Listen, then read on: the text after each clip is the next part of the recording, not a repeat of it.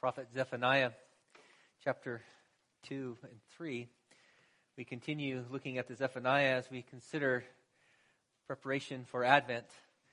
Zephaniah was a prophet who ministered before the fall of Jerusalem and the great destruction. And this week we see again more of the bad news. Hope is around the corner, but it must come through the ruins. So we look to the reading of God's Word. If you please join me in prayer. Living God, we ask you to help us to hear your holy word, that we may truly understand. And Lord, in understanding, we may believe. And believing, we may follow in all faithfulness and obedience, seeking your glory and honor in all that we do. And this we ask through Christ our Lord. Amen. Starting there in chapter 3, verse 1 in your bulletin. Woe to her who is rebellious and defiled, the oppressing city. She listens to no voice. She accepts no correction. She does not trust in the Lord. She does not draw near to the Lord, her God. Her officials within her are roaring lions. Her judges are evening wolves that leave nothing till the morning. Her prophets are fickle, treacherous men. Her priests profane what is holy. They do violence to the law. The Lord within her is righteous.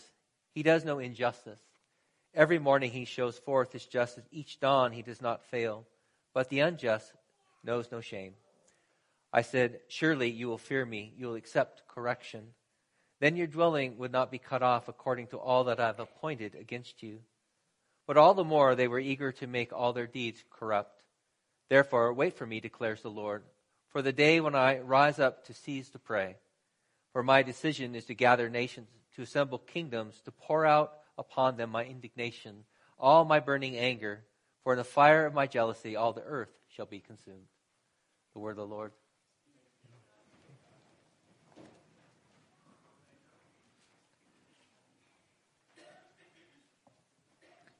The Third Reich was the name Hitler gave to his new government in 1933.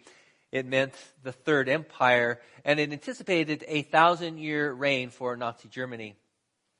It made it a little more than 12 years. Obliterated in 1945. Lasting somewhat longer was the Soviet Union, about 70 years or so. So far, we're holding out 247 years here. But we know empires rise and fall. Nations come and they go. It's difficult to keep all this in historical perspective, living in our own little time and place in history. If you're under 40, probably under 45, it's hard to describe to you the emotional impact of the fall of the Berlin Wall and the collapse of the Soviet Union.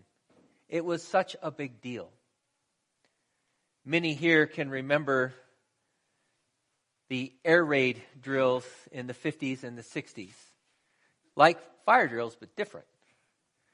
There was a duck and cover exercise where you would get under your desk and putting your hands over your head in preparation for the Russians dropping an atomic bomb nearby. How was that going to help? Good question. But American schools thought it was important to do for at least 20 years. Kids today are always saying, you don't understand the stresses I'm going through. Well, repeatedly for 20 years, we were told we were going to be vaporized if we didn't go under our desk and put our hands over our head. That was just a part of life. Or think of what December 8th, 1941 must have seemed like for our nation, reeling after the attack against Pearl Harbor. To remember that in any significant way, you'd probably be close to 90. But President Roosevelt, he signed the declaration of war on Germany, Italy, and the Empire of Japan, and the whole world's at war. It dominated their life. Living day by day, our current events, they loom large on the horizon before us. Because our span of time is so brief, it's easy to lose sight of the Lord's sovereign hand over all the nations. It's hard for us to live in the ruins of fallen humanity. But the rise and the fall of the nations are under the hand of God, and we must trust in his judgments and his timing and not lose heart. And as we look at Zephaniah, we see quite clearly that God rules the nations. If we look in chapter 2, we're going to see he's pointing us to the four directions of the compass in terms of judgment. And the nations that are mentioned here are the nations that are surrounding Israel, but they are symbolic of all the pagan nations. He's talking about the total destruction of everything.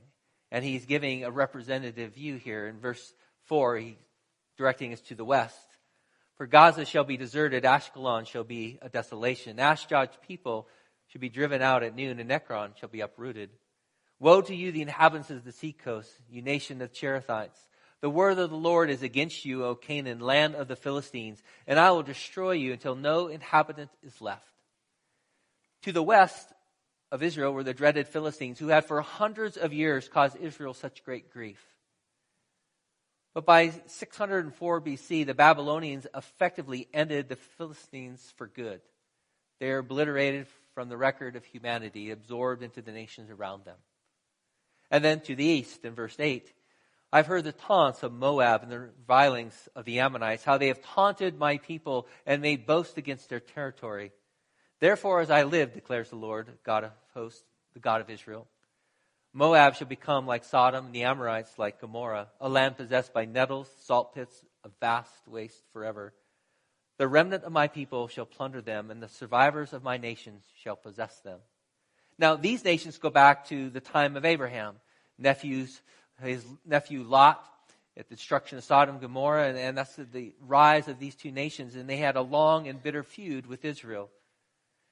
And notice how the Lord, he highlights their sin in verse 10. He says, this shall be their lot in return for their pride, because they taunted and they boasted against the people of the Lord of hosts. And then he directs us south. You also, O Cushites, shall be slain by my sword. Could be speaking of Ethiopia, likely has some tie to Egypt. And now he moves north. To the north is the greatest empire of the day. Verse 13, and he will stretch out his hand against the north and destroy Assyria. He will make Nineveh a desolation, a dry waste like the desert. This is the exultant city that lives securely, that said in her heart, I am, and there is no one else. What a desolation she has become, a lair for wild beasts. Everyone who passes by her hisses and shakes his fist. See the pride and the hubris here? They said in her heart, I am, and there is no one else. Very reminiscent of how the Lord speaks of himself in Isaiah 45.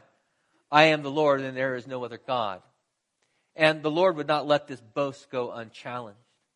Verse 11, it captures the Lord's sentiment. It said, the Lord will be awesome against them, for he will famish all the gods of the earth, and to him shall bow down, each in his place, all the lands of the nations.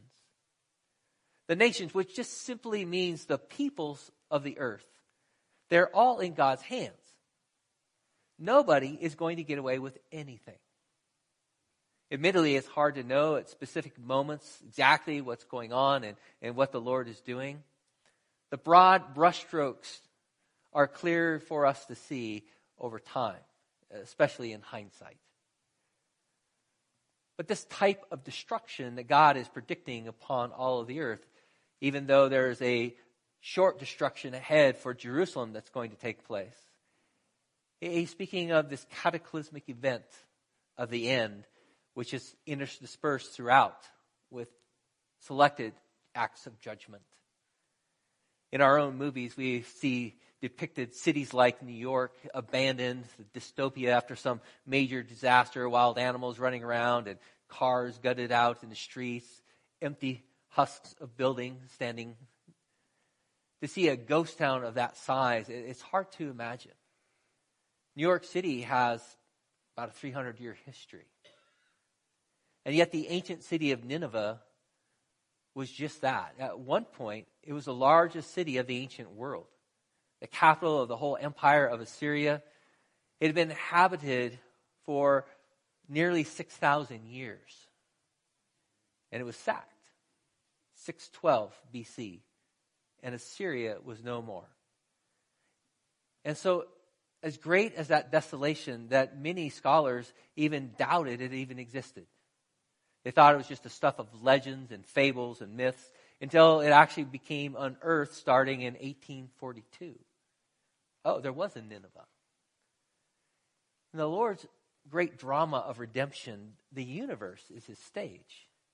He's the producer. He's the director. The nations are given their roles. Acts 17, we read, "From one man he made all the nations, that they should inhabit the whole earth. And he marked out their appointed times in history and the boundaries of their lands." All of that is under his hand. Well, what does that mean for us? It means that there can be times when you are living December 8th, 1941, and all you see is catastrophe and ruin. You see a war in the Pacific, you see war in Europe, and nothing but uncertainty before you. It also means there might be times when you're living in 1945, celebrating the victory over your enemies, a clear horizon, a new world filled with promise and wonder, except for the Cold War parts and hiding under your desk. But that's also a part of it, isn't it? It's always mixed. It's always mixed. We live amongst the ruins. But the nations are in the Lord's hand. And we are not to live in fear, but remain confident that the judge of all the earth will do right. From Calvin, speaking on the prophet Zephaniah, he said, "The prophet reminds them that God is no idle spectator who only observes what takes place in the world. There is a reward laid up for all the ungodly." At times, isn't that a faith statement for us? At times, we see what's going on in our life. We see what's happening in the world. And you're like, "Lord, aren't you going to do something about this? Why are you just idly spectating?" It can feel like that. Again, if you're in the December 7th category in 1941, you're looking around going, "I don't see how God is doing anything." 4 years later, there's a hallelujah chorus. But that's life living in a fallen world. God's acts of judgments come and they go at different times and places. And we know that is true and sure, even if at moments we believe that simply by faith because of what's in front of us. But we also know that people refuse to hear. Notice in chapter 3, verses 1 to 8, it's a judgment against God's people. He has been speaking about the nations around them, and now he's focusing in on them. He highlights 4 sins of Judah and 4 classes of people. "Woe to her who's rebellious and defile the oppressing city, Jerusalem. She listens to no voice. She accepts no correction. She does not trust in the Lord. She does not draw near to her God." Are not these the sins of pride that God destroyed the other nations for? Won't listen, won't accept correction, refuses to trust, won't draw near.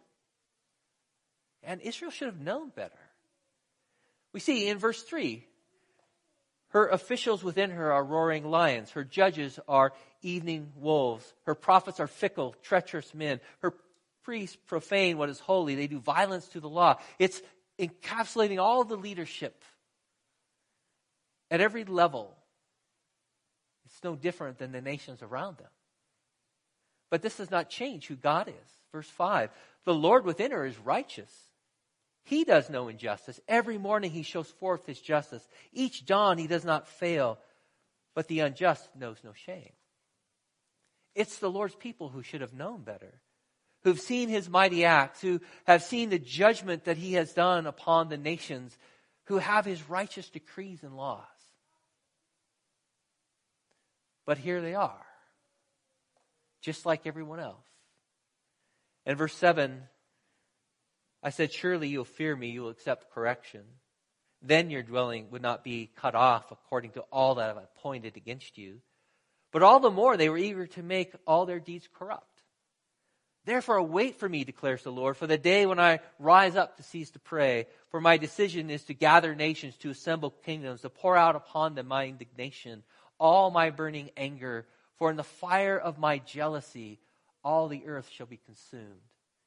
Speaking of this cataclysmic end of all things, even while just in front of them is simply the destruction of Jerusalem.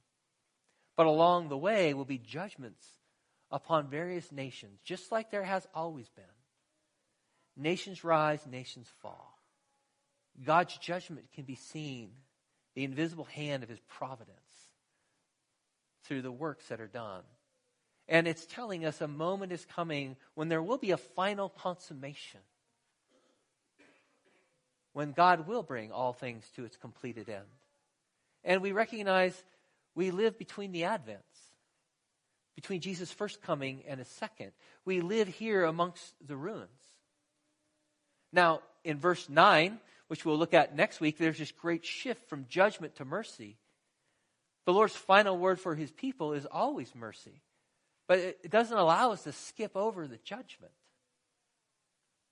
The great and the mighty things of mankind are always filled with this inherent decay and corruption.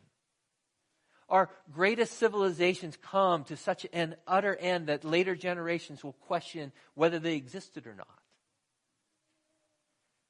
We see this on a smaller scale. The great homes of a generation or two ago are often fallen in complete ruin today, dilapidated, the dens of criminals and drug users. And you look at them and you go, wasn't that glorious once? Wouldn't that have been a great neighborhood to have raised your kids? And it's only a generation or two and it's something else. And we see that in our own lives too. We can look like a project for this old house. We want to send in Norm and the whole crew because the second floor bathroom has fallen into the first floor kitchen in our lives. We're a mess. We know it. It's hard. There's leaky faucets, blown fuses. Our lives, it's just hard to keep them connected very long, very well. We reflect that corruption of humanity, of the things that we should also know better. Not willing to receive correction, instruction, not drawing near to the Lord, but in these moments of difficulty actually moving further away, struggling to trust in him. You see, it's the same problems as yesterday plague us today. Humanity hasn't changed that much. Got a new paint on the barn, but still the same barn. And notice the last part of verse 9, chapter 2. He condemns Moab and he says, the remnant of my people shall plunder them. The survivors of my nation shall possess them. And we hear echoes of Jesus' Sermon on the Mount. The meek, the gentle shall inherit the earth. The wicked will be displaced by God's people. It's a call then to faithfulness, a call to repentance. That in the end, we know God wins. We know the blessing that he has upon those who bear his name. Even as it calls now us to that faithfulness. And we certainly feel at times like we're simply pawns on this great chessboard out there. So much happens in our world, in our country, that we have absolutely no control over. So much so that it can be troubling to us. People try to respond in some way to try to feel like we're doing something by getting angry or doing something rash, by words that we say and how we speak to people. How to gain back control over something that we don't really have much chance to affect. But the world has always looked to the power pieces. And yet God uses the pawns. Greater glory comes to God through pawns because the power that he manifests is manifest in weakness. The world looks to strength and greatness, but not the Father. He sent his son to a tiny political backwater, to Galilee, to an inconsequential family. Jesus came as a seeming pawn onto the world stage, and the stage in which he was set was sort of like being in an eastern Montana Grange Hall. Wasn't anything. And yet, for the people of his time and place, they were fearful, feeling forgotten by God. Because what was on their screen, what was on their news channel, it was the Romans, the Romans, the Romans. The Romans, my gosh, the Romans, they're terrible. Look, everywhere, Romans, Romans. That's all they saw. That's all they heard. And they knew and wanted God to come and to wipe them out. And so many of them missed God's good gift to them in the midst of it,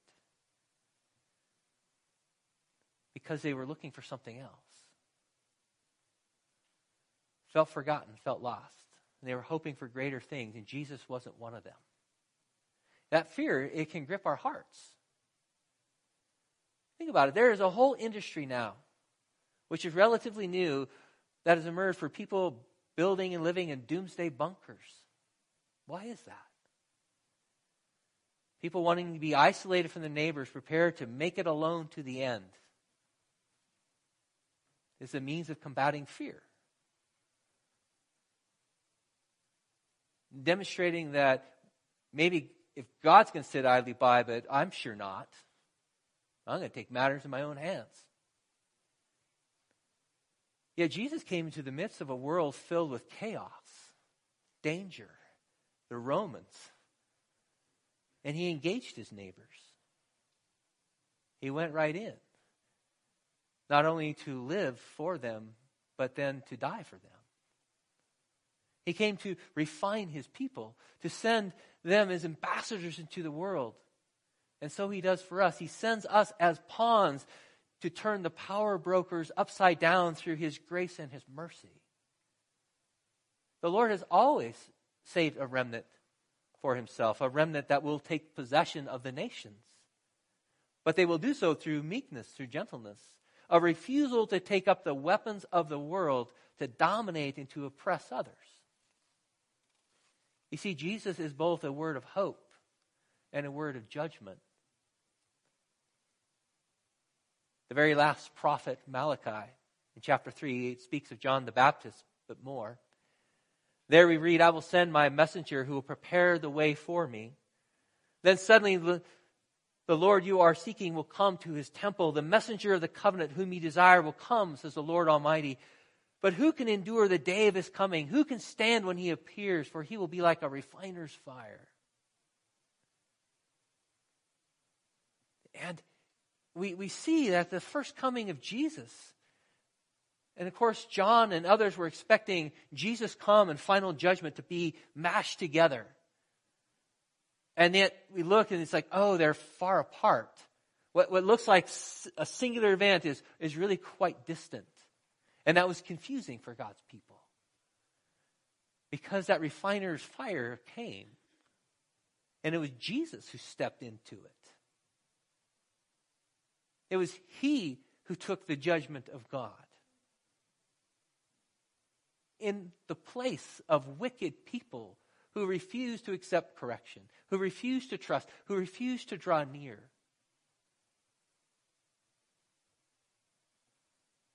It turned everything upside down. And from that event, we see that he is coming again. And when he returns for the second time, we will see the bookends, everything collapse. There will be a final judgment. There will be a day of judgment for the living and the dead. And in this intervening time, you and I are called to trust in the midst of uncertainty, with a meekness and a dependence upon him that's radically different from that of the world. That you have been put into this drama of redemption in one part, in your time, in your place in history, to do what God has called you to do. And not to live in fear of what's happening in those other places. To be dominated by such an overwhelming sense of doom and urgency that you cannot affect.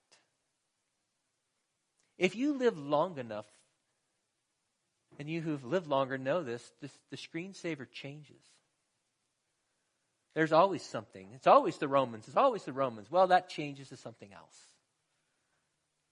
All the stuff you see, if the Lord tarries, will be something different in a few more years. I don't know what it's going to look like. We're not hiding under our desk anymore, but the threat of atomic annihilation hasn't gone away. We see these things and these events, and in the midst of them, God is calling us to faithfulness, to pursue him, to accept correction, not to live any way that we want, not thinking that it doesn't matter, God's just doing his thing and he doesn't care. No, he cares deeply. He sent his Son, and his Son has sent you and I to go into the world as pawns of powerlessness. That does not sit well, I think, particularly with the American ethos, but people in general.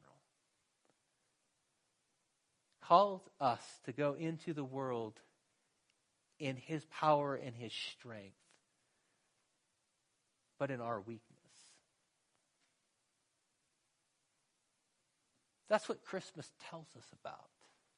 That's what Advent prepares our hearts for as we're waiting for the second return. That we are his ambassadors to go and to do just that into a world it has always been collapsing, rising and falling, the glorious ruins around us, the wonders of new civilizations and empires, and they fall and crash, giving way to another one that will not turn itself towards her Creator. And we are put here to be those ambassadors, to be those who point to Jesus, the hope of the nations, that they will stream to him in the last days, which we are a part of. Pray with me. Father, indeed, we thank you for the compassion that you have shown us, the generosity of your mercy. And Father, we also confess we struggle with our fears, we struggle with our anxieties, we struggle wondering if you are doing anything about it. But Lord, we confess that as sin, and we ask that you would continue to uphold us. Father, that you would continue to open our eyes to the eyes of faith, to see beyond the headlines.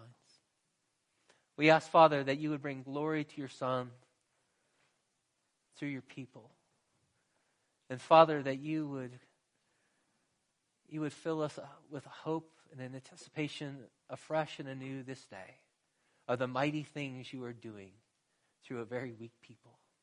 And this we pray and ask through Jesus, our risen Lord. Amen. We stand together as we sing